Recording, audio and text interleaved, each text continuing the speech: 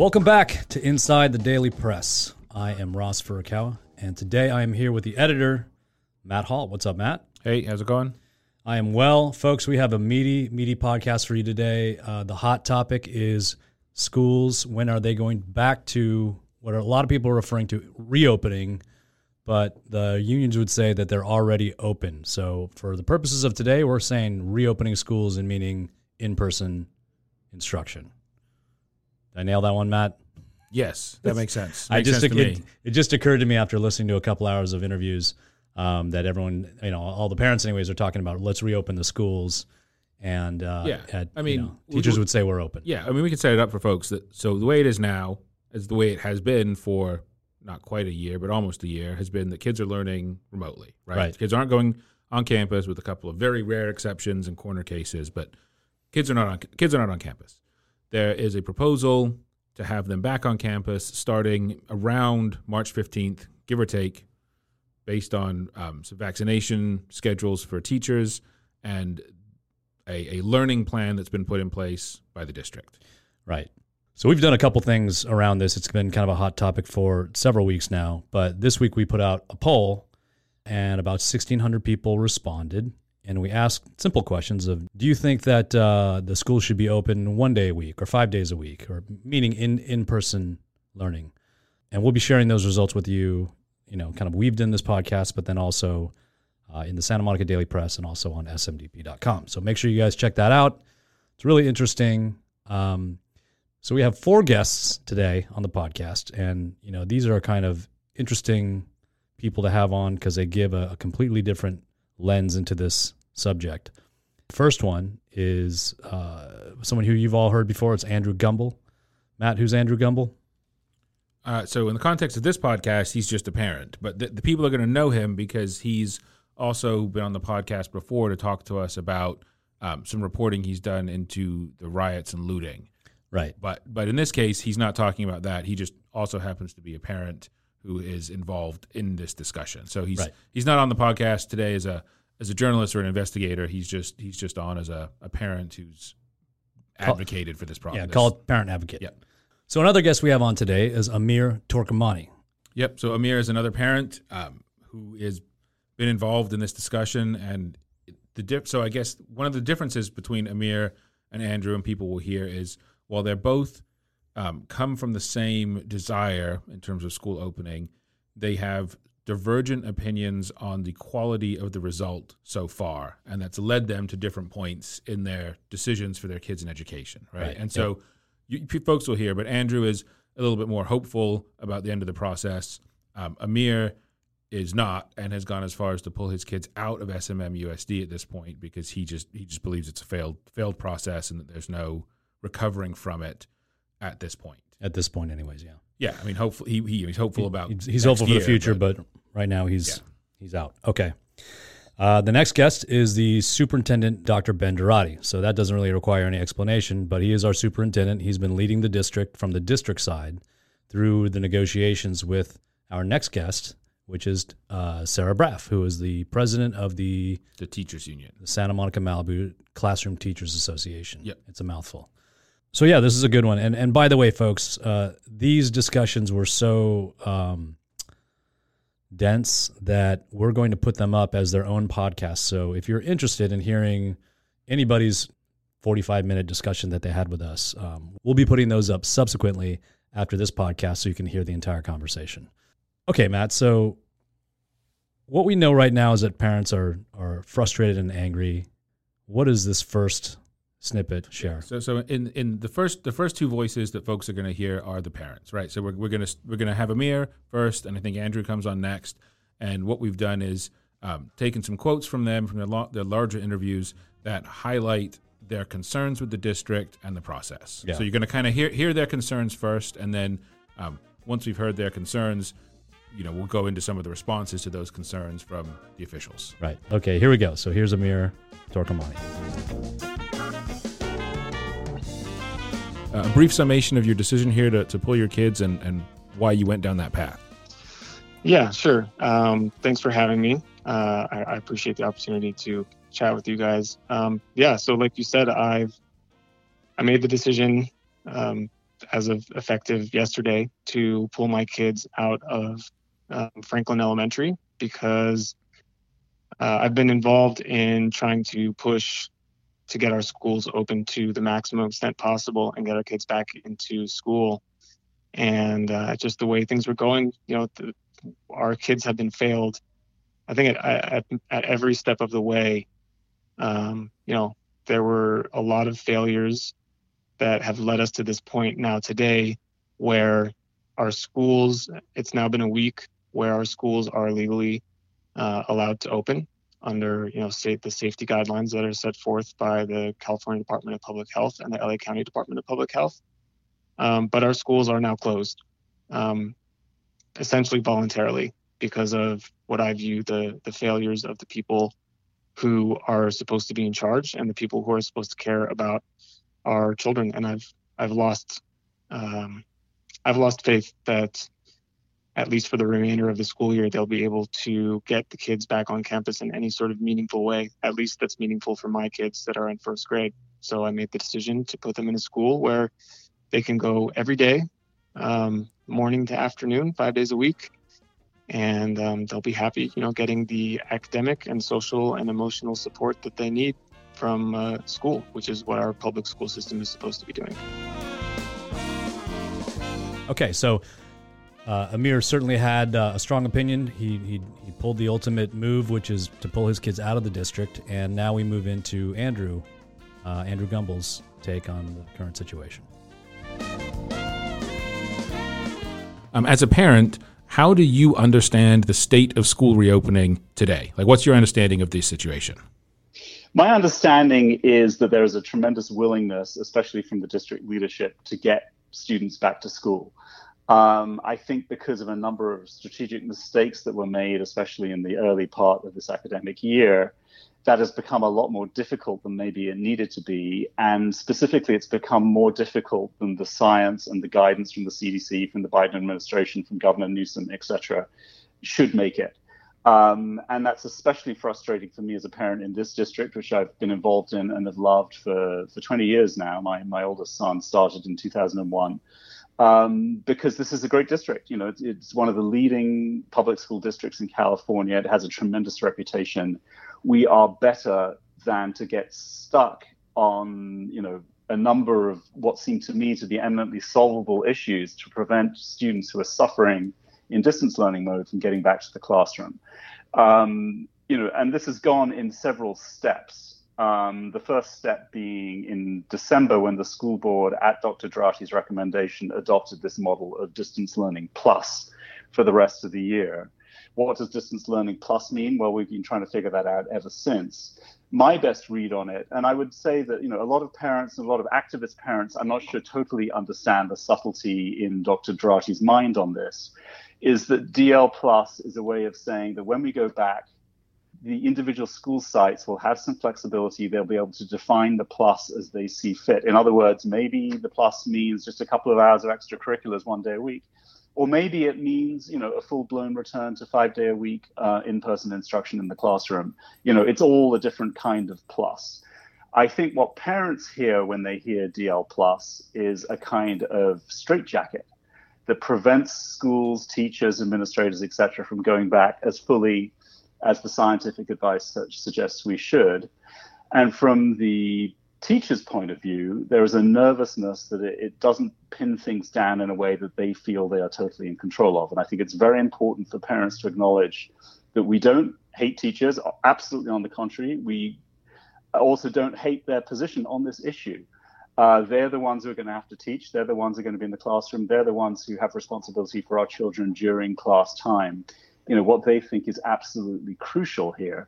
And I think there's been, some level of confusion among parents, among teachers also.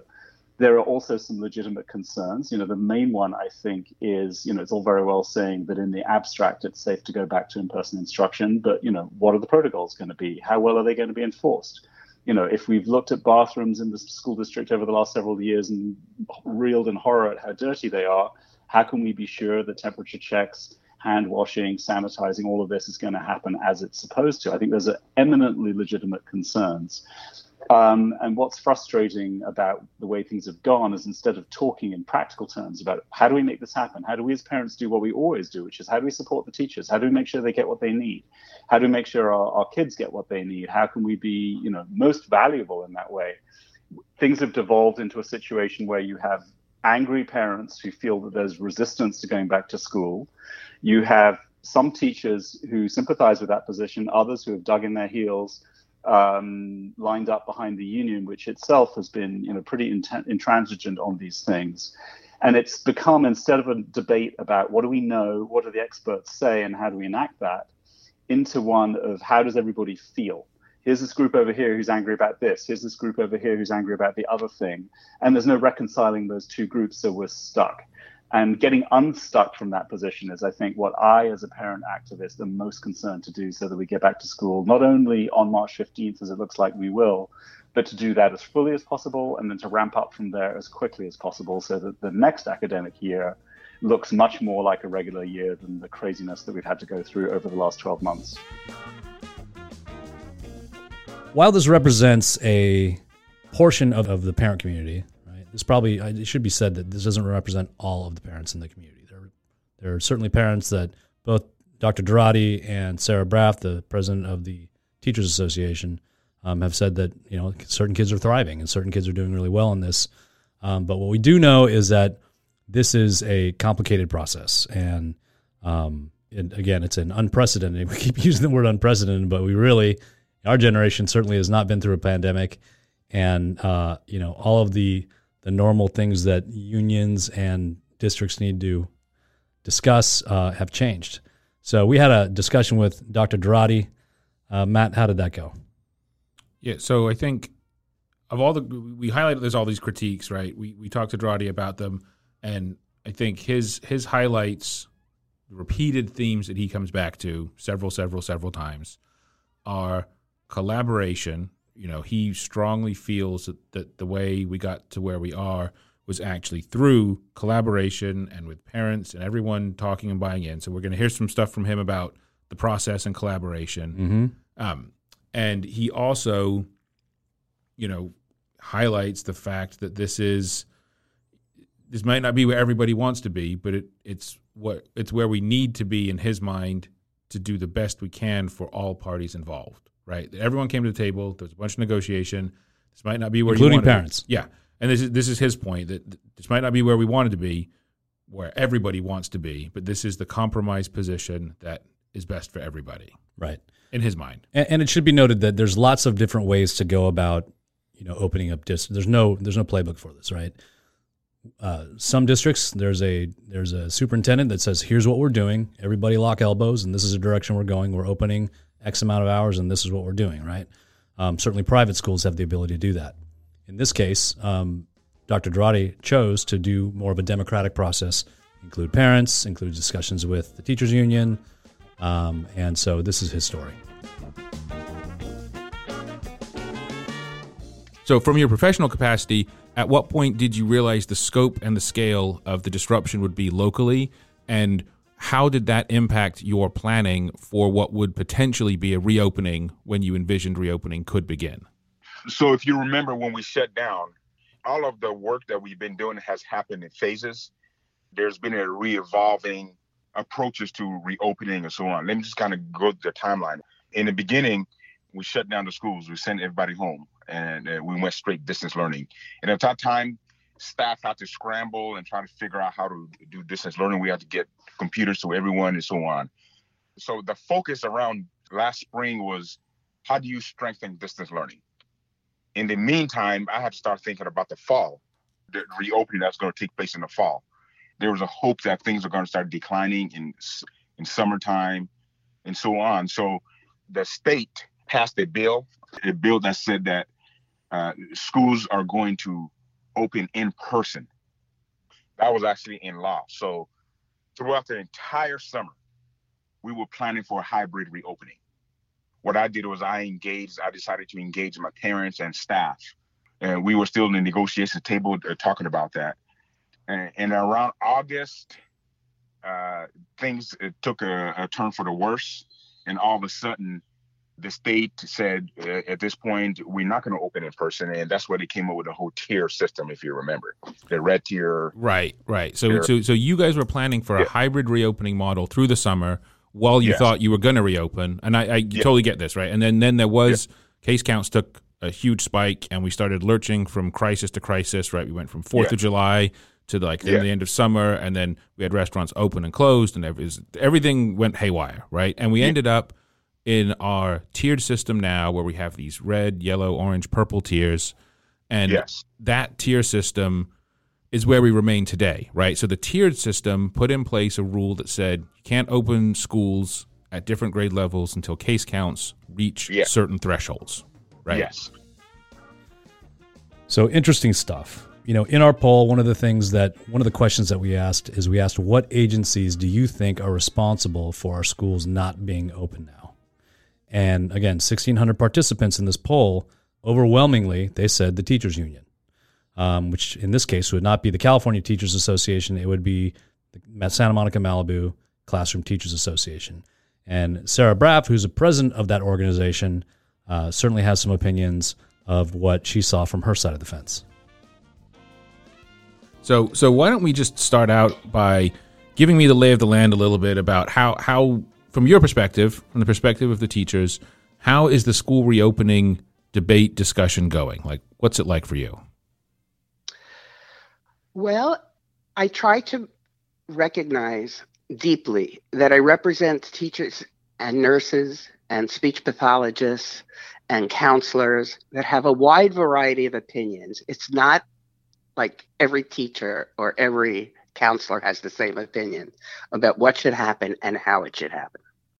Gotcha. And this, the belief in expertise is, a pet peeve of mine that I have, where folks don't believe in experts anymore, right? And everyone can do anything because they see something on the internet. So I totally understand that process, right? And so getting a little more specific here into part of the consternation that we're currently experiencing, a lot of the debate is about an addendum to the current contract that came out last week related specifically to school reopening, right? Okay. Addendum 8. Addendum 8. And in particular, there's some particular points in there that are causing parent concern. And the 800-pound gorilla in the room is the agreement stipulates that school reopening in Santa Monica is contingent upon the vaccine distribution process. And it says that once that the school reopening can only occur 15 days after vaccines have been made available to teachers. And that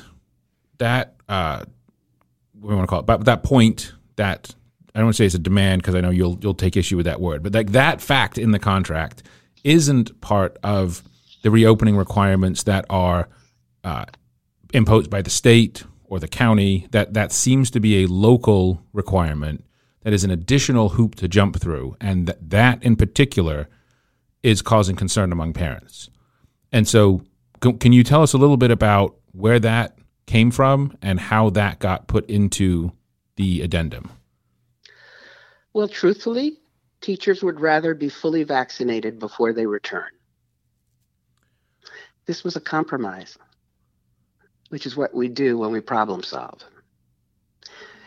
At least this way, teachers would have their first shot. Many of our teachers are of different ages and have different health considerations, and we have to take that into account. We also want to keep the community safe, because if you look, I believe it's in the British Journal of Medicine, they're coming up with a lot of kids getting sick in both Israel and Italy, where they've returned, and they are not reopening the schools at this time because there's been a spike in children getting it. Now, I hope that that's not the case with us, but we have to recognize that there are a variety of infections. There are changes in infections. They mutate. We don't know exactly, but we don't take this as an exception within the rest of the agreement. It's a part of. This is actually one of the stickiest points for parents when they are are looking at this MOU. So this is what Amir Torkamani has to say about it. I know that, the teachers union has been pushing for vaccines as a prerequisite to come back to work. And I find that to be, I fully support getting teachers vaccinated as soon as possible, 100%. But the CDC has said that vaccinations should not be a prerequisite to reopening schools, that schools can reopen safely without the teachers being vaccinated. So I don't understand why the teachers union would take the position that the vaccines have. I mean, it's completely contrary to what the CDC is saying, even what President Joe Biden and Kamala Harris are saying. Like every scientist and every authoritative person or organization on this issue says that vaccines are not a prerequisite to reopening. So I just don't understand it, how you can be willing to sacrifice the well-being of children in order to make this demand that's not supported by science. It blows my mind that would happen. Andrew Gumbel also echoed this sentiment. Let's hear what Andrew has to say.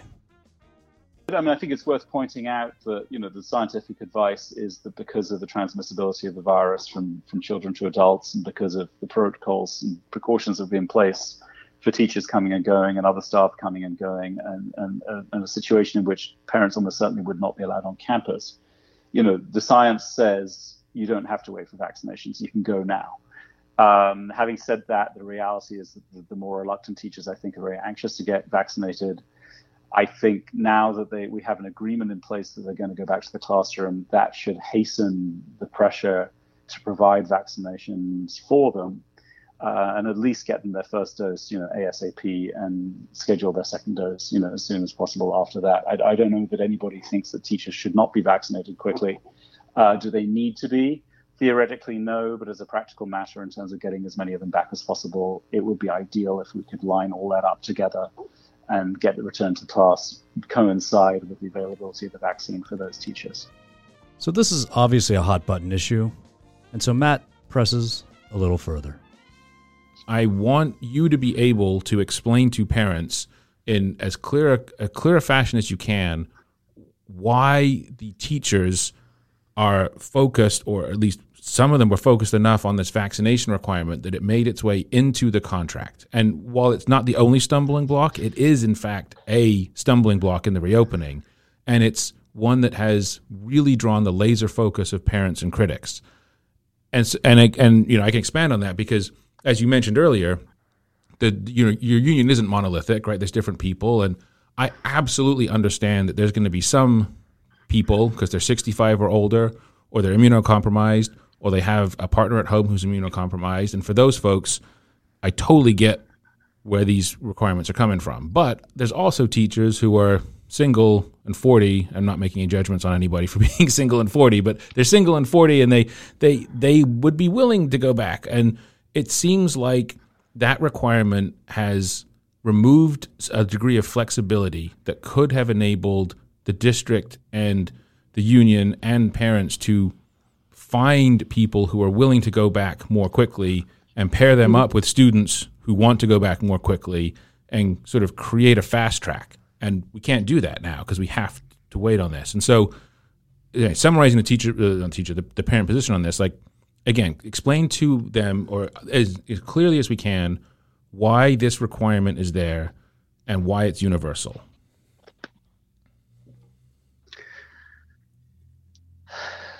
This is a hard one.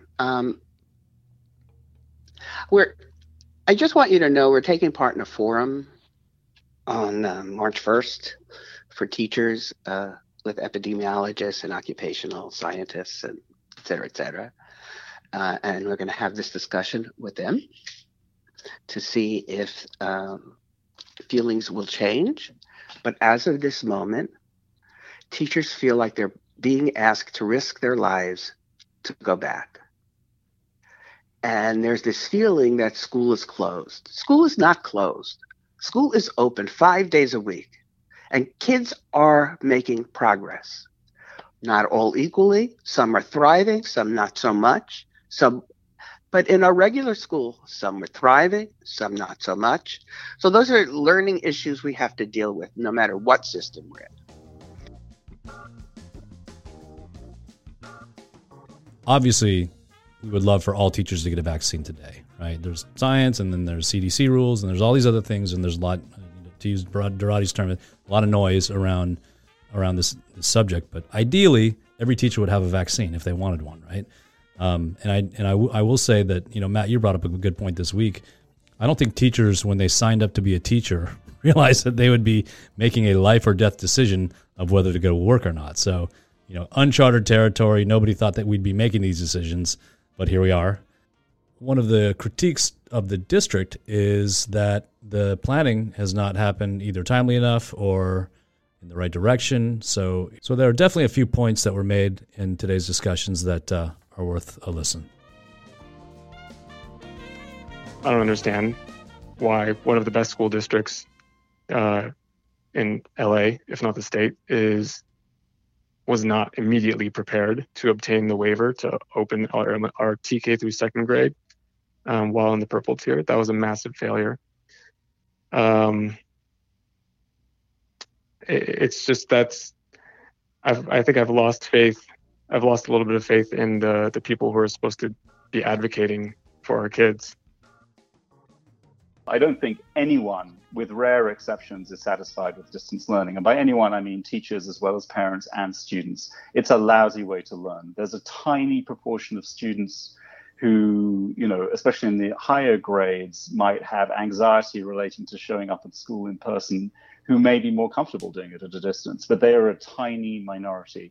All the evidence shows, evidence from the district, evidence from other studies done around the country, is that, if it's not doing students in academically, and it is in a lot of cases, it's doing them in socio-emotionally, it's doing them in terms of mental health. They're suffering from all kinds of symptoms, depression, weight gain, feelings of isolation, helplessness, suicidal ideation, you name it, it's happening. If you try and get an appointment with a child psychologist in Southern California or a psychiatrist to help with your child, you're going to have a very hard time even getting an appointment, even assuming that you can afford to do such a thing. There are vast problems of equity, which is, it's supposed to be hardwired into the system that we want to have equity in our system. And yet the students that are not getting access even to necessarily the right equipment to be able to study calmly online, if they have access, they're not necessarily logging on. If they're logging on, they're not necessarily paying attention. They may be playing games. Supervision by adults or siblings is very spotty. And, I will, talking for myself, I'm a very privileged parent in this district, and I'm keenly aware of it. My wife and I are both highly educated. We don't have any financial problems. We both work from home. We're able to give our son a tremendous amount of support that others are not able to do. And yet it is tremendously difficult for us. And I'm not looking for any pity at all. I think we have it easier than just about anyone. But, in the best of circumstances, and I would point to myself as the best of circumstances, this is a lousy way to go about running an education. If you visited our schools right now, would the classrooms all be ready for in-person teaching? They are not. Is it being worked on? It is. But it's not there yet.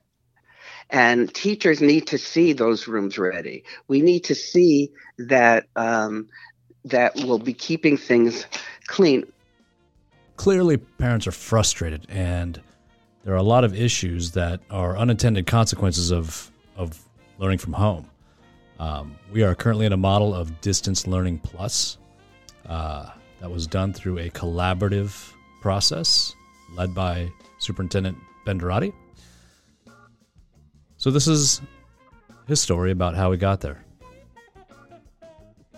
What we ended up with is this model called Distance Plus, which is not hybrid learning, right? Because hybrid learning actually has a definition and it is a thing in the education code versus what we have. And so you guys were planning for hybrid, and this is what I think. And so we're starting to get into some of the reasons for this podcast, which is, right, there's a ton of parent anger out there. And I think this is starting to scratch the surface of some of it. And some of the anger is rooted in a belief that the school district didn't appropriately plan at any stage, right? There's parents who just believe the school district didn't plan, and there are some who acknowledge that what planning did occur was insufficient and then abandoned for what we currently have. And so I think there's a decision point here that people want explained, which is if we were planning for hybrid learning, which has A-day, B-day schedules, and sometimes kids are in class and sometimes they're at home, and great. If that's what we were planning for, why don't we have that? Why do we have distance learning plus, which is not a hybrid model?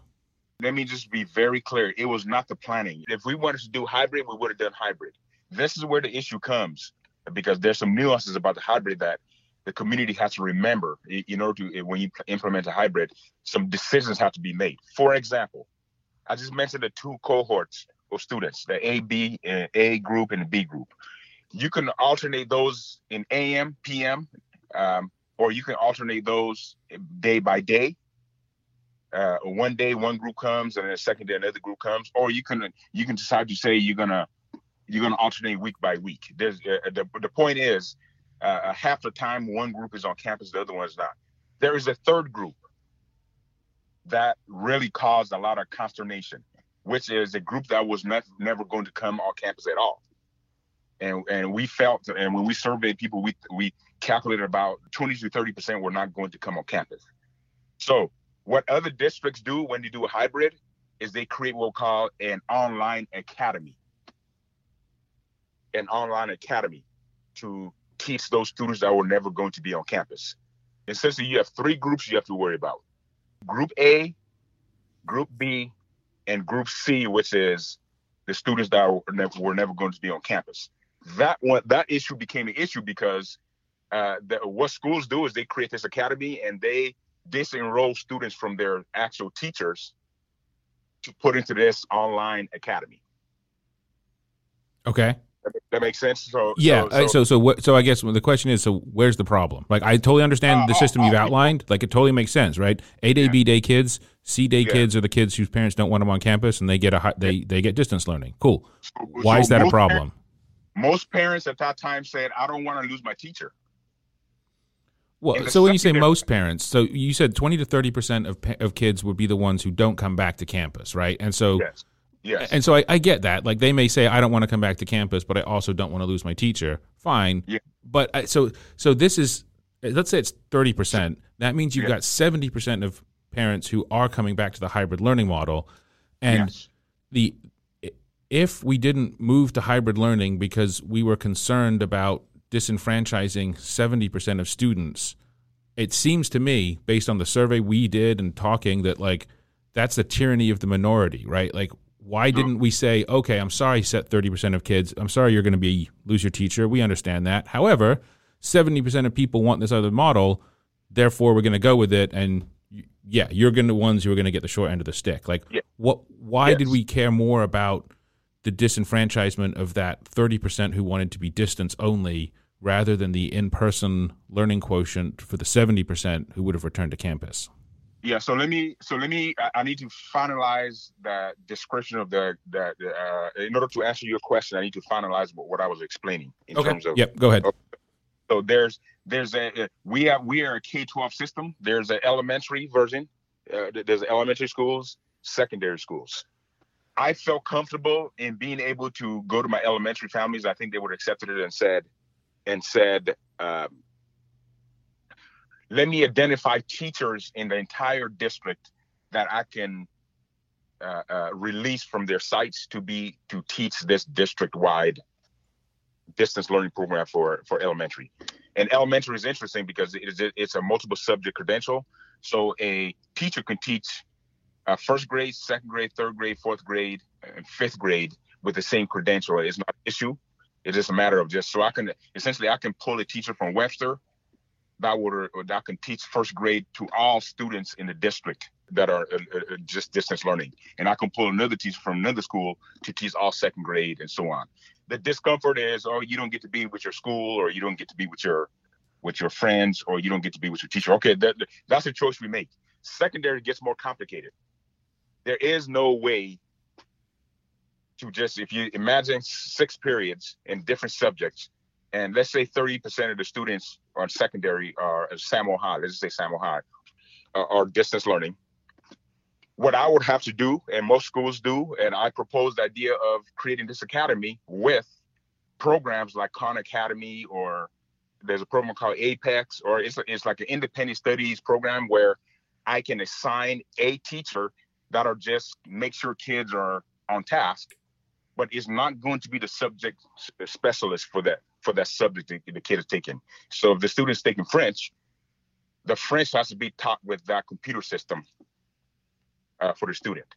That was a no-brainer from the student population, from the students, from the staff, as well as majority of parents I heard, and that took the noise of most of the conflict, which then pressured me into this. God, how do we do this? I wonder if there's a way to address these issues where we still maintain students on the same site, the same teacher, and that was the birth of the Distance Plus. So explain for me a little bit there. So when you say that was the heat, I'm still not entirely clear on where the conflict was, because what you've outlined to me there is an entirely reasonable system.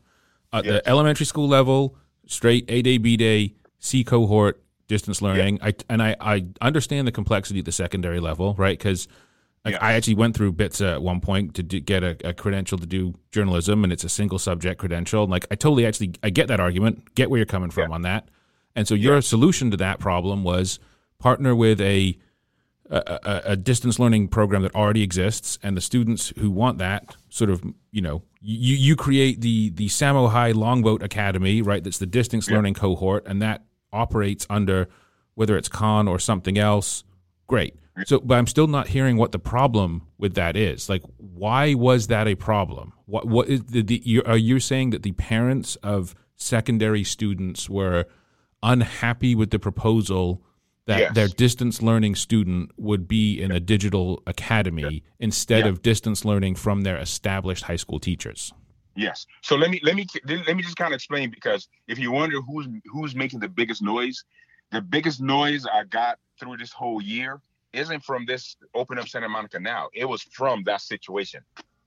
The amount of emails, fervor, and just stuff going around, it was pretty rough. Another consistent comment that we're getting here at the Santa Monica Daily Press is the question of resource usage. We have large campuses, we have lots of outdoor space, and here's what some parents think about that. What I would also add is that we need to be creative about solutions to this. I mean, the fact that we're not utilizing any outdoor space is crazy to me. There are schools in Colorado that are utilizing outdoor space to get more kids on campus. They say there's no such thing as bad weather, there's only bad clothing. So for us to be here in Santa Monica and, I need to buy into the fact that we can't use outdoor space, I don't buy it. I view that as laziness. I view that as a refusal to be creative, to find a solution to benefit our children, which is, I think, tragic. There are also, I know, problems with individual sites. At Will Rogers, we have a lot of open space. We have breezeways right outside the classrooms, which provide shade for outdoor seating. We have a lot of inherent advantages that I know some of the bigger elementary schools like Franklin and Roosevelt don't necessarily share those advantages. Does that mean that they shouldn't be as audacious about reopening as we are? If audacious is even the right word when we're only talking about 1 or 2 days a week. I don't know the school sites well enough to answer in detail, but I suspect that in terms of the spirit of the enterprise, it would be good to see some imagination and some creative thinking around these problems so that they can, in fact, give their students the things that those students need just as badly as the students at my school need. And so we can certainly all relate to the example of Colorado. But here's what Durrati and Sarah Braff said about this. One of the big critiques, and we addressed this a little bit, is around innovation and facilities. And you mentioned students have to be distanced. There needs to be plans, right? There's concerns about spacing. There are parents who have levied critiques that say the district hasn't thought creatively enough about how to utilize its physical spaces. That whether it's empty classrooms at Samo, whether it's empty classrooms at Olympic, whether it's field space, whether it's public space adjacent to schools, at the new fields or next to Smash, like whatever. There's lots of ideas about physical space. And I know we're real short on time, so you got to, talk fast and give us a brief answer. But what is the district doing to innovate around the idea of its facilities and finding enough space to put all the students back in classrooms? So if I was to say, I got 30 kids in a class, we're going to sprawl you out on the football field of Samo High for a classroom, for example. and that teacher is sitting there by him or herself, how does he communicate with everyone at the same time? It's still going to come to half of your students are in Samo, half are across the street at some facility. Who's over there with those students? So what I'm saying is all of this has to be, I can't just leave students by themselves in a classroom without a teacher, right? So if a school, if a teacher, if we're using, say, a huge library or something, and for a classroom to put kids in, yeah, that's one way you do it. But how many of those classrooms exist for everybody on campus to be able to utilize? At Franklin, there isn't that kind of a space. I think Rogers has the biggest space. They're using some of it, but all of it is still going to be limited by the staffing that you have.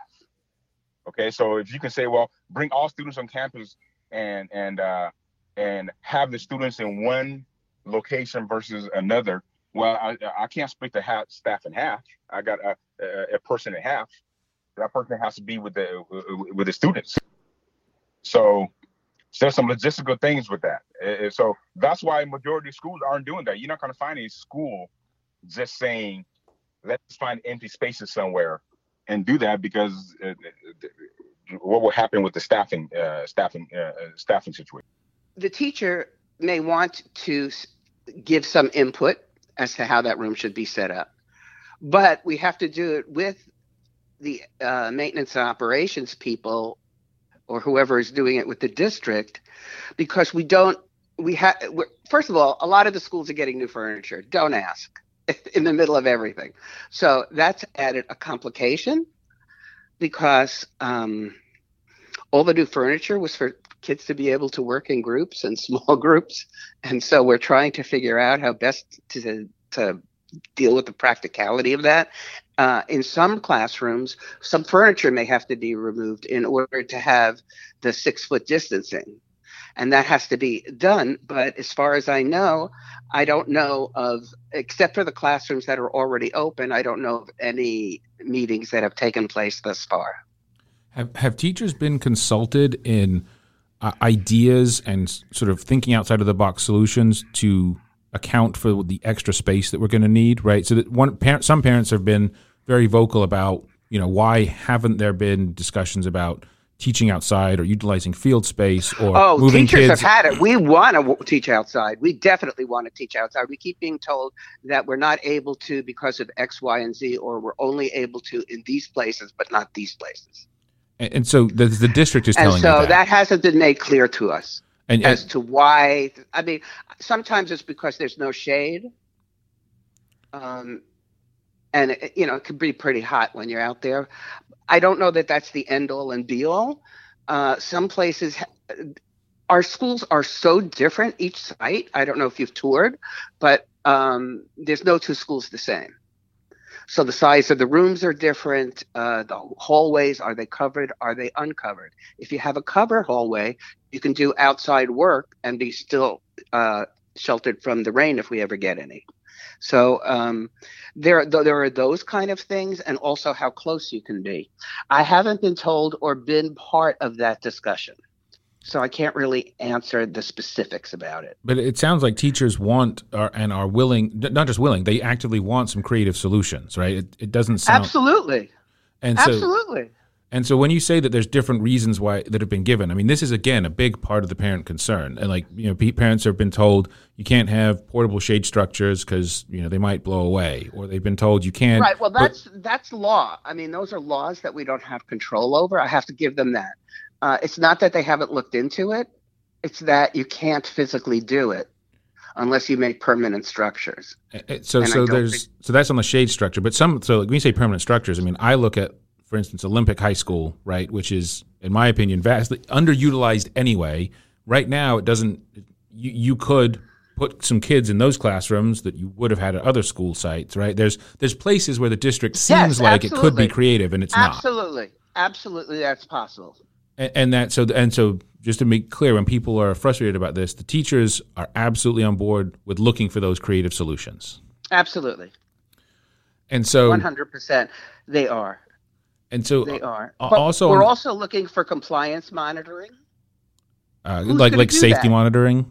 Yeah, like because in all the reports, it's if you follow the health guidelines, right, and the safety procedures. But if there's nobody to do the compliance monitoring, what are the systems to ensure that the protocols are being followed? And how do you report problems? And who's responsible for getting back to you and fixing that problem, if there is one? That's one of the reasons we didn't want to start too many days a week, because we want to see if we can work out all the kinks and wherever there are issues, how to solve those problems and get that running well so that we can move up and have kids come more often. And finally, we don't want to just leave everybody with lots of opinions here. This is what everybody thinks you can do moving forward and how you can make a difference. Obviously, this is a big topic, and the people's interest in it is going to remain high. Like, what can they do to stay informed and stay engaged? Really stay in touch with the principal meetings that they're having on site. There's all kinds of meetings they're engaged in with parent groups, with staff. So when there's opportunity to speak to the parents, all they got to do is just check in with the principal, and then they'll give you an opportunity to come hear the details. That's the best thing, so they can hear the details. So contact the principal so they can explain to you when they're having these conversations. And they'll be able to answer some details that they may not know. So good, because there's a lot of assumptions of people are making about things without fact, and I can certainly try to explain it from a district office, but these intricate details are specific to schools, and so the best way to do that is really stay engaged with the principal meetings that are occurring at the site. If in an ideal world, I don't think it will practically happen, but in an ideal world, they need to ditch the idea of distance learning plus, because it's not a real thing. They need to do some sort of a hybrid model. I think everyone needs to, make it very clear that they need to start planning now. Now they need to start planning for next year, because if they don't get their act together now, we are going to be in it seems like they're basically just relying on COVID going away, which, it's getting better. Is it going to stay better? I don't know. But if it doesn't get better and we're not prepared, we're going to be in the exact same place next year. And that's going to be tragic. It's going to be absolutely tragic. So I would say one of the things that people should be doing is they should be pushing the board members, showing up at board meetings and making it clear that they're not happy. And, making it clear that we expect that we will be open to the maximum extent possible in the fall. And that doesn't mean what I'm saying by that is Dr. Drotti has said that means that it's only 50% and we're going to be in some sort of hybrid in the fall. That's not what that means. That means that they need to get creative about thinking about using outdoor space and other creative solutions to make sure that we can get the most kids back on campus as possible. I think a lot of the anger and concern in the district on all sides stems from mistrust. And the mistrust has grown because the leaders have not led with knowledge and expertise. They've led with, how do you feel over here and how do you feel over here? So the parents who, like me, are really anxious to get students back in the classroom, believe it's time, think there's no obstacle that should stand in our way to do it right now. A lot of them have come to mistrust the whole process by which the school board voted for distance learning plus, the whole process by which the superintendent, Dr. Drotti, proposed that instead of a hybrid model of some kind or another. And they have come to believe that what they're told is not to be believed. And I think the same is true of parents who are very hesitant to go back to school, who are worried that parents like us are irresponsible and reckless and are going to endanger everybody. They also don't believe what they're told by us, by what the newspapers report as to the latest state of the science, and so on and so forth. They want to find reasons why in the small print of the CDC recommendations, there's this, that, and the other that shows why we should actually be much more cautious and not less cautious. Ditto with teachers. I mentioned earlier that they don't necessarily trust that all the health and safety protocols will be in place. But at this point, I don't think they entirely trust the way the conversation's going, what it means. And when a parent like me pushes for my position, even if I'm not saying it, they can hear contempt for their position, or contempt for their professionalism, or contempt for the positions that they've chosen to take, which I don't feel at all, as I've explained, as clearly as I know how. But I think the whole atmosphere has been poisoned, and that's made it very difficult to have productive conversations, not only across the lines of different points of view, but even within the boundaries of groups of people in this district who feel similarly. So, I'm not saying I'm right. I happen to be cautiously optimistic about the way things are going. I have a certain amount of faith in the leaders that I have been talking to where they are now. But I totally understand why other people feel mistrustful, worry that what they're told is not actually real, but it's just an excuse to keep prevaricating and kick the ball down the road. I understand that completely. I also think it's entirely appropriate for activists to push to make sure that things go faster, not slower. So, that's, I think, where we are. It's not that people aren't smart. People in this district are plenty smart. I think it's that they've been told a bunch of things over a sustained period of time, and it's poisoned the atmosphere to the point where they don't trust anything. And that's a great shame. We need to get past that as fast as we can. So this conversation hasn't just emerged, right? It's been actually going on for a little bit of time now. And one of the things that we've noticed here in the office is that there has actually been an evolution in some of the parent thoughts and critiques. And initially, people seemed very much focused on the superintendent and the district. But recently, we've seen a huge shift with folks really looking at and critiquing the union for its positions on the reopening issue. And we did a survey, and definitely that would seem to be I know it's very focus. Disappointing because we've always been on the same team. So where do you think that's come from? Like, why do you think that's happened? And what is the union going to do about it? How are you going to interact with parents on this issue? Well, we're going to do a lot more of. I think we need to have more informational sessions, both for teachers and for parents. But we often don't have control of those. Those are usually district affairs. And so I don't know exactly how we get over that bridge, but I'd like to see us do it. I don't think negotiations is the right place for it, but I do think there are other right places for it. But my main thing is that these groups tend to be very insular, and they're not representative of the whole school district. They're just the loudest representatives in the whole school district. And so I talk to many parents who feel very differently, but aren't going to come out and say it. And some of them are very intimidated by this group and feel very bullied by this group, because not all of the approaches have been professional. Gotcha. And so you're summarizing that your hope is for more communication, right? More opportunities for the teachers. More opportunities for creative thought. Okay, so that was that's a long one, folks. Thanks for sticking it out today. Again, we will be publishing all these conversations up on the podcast in the next few days, so you can listen to them in their entirety.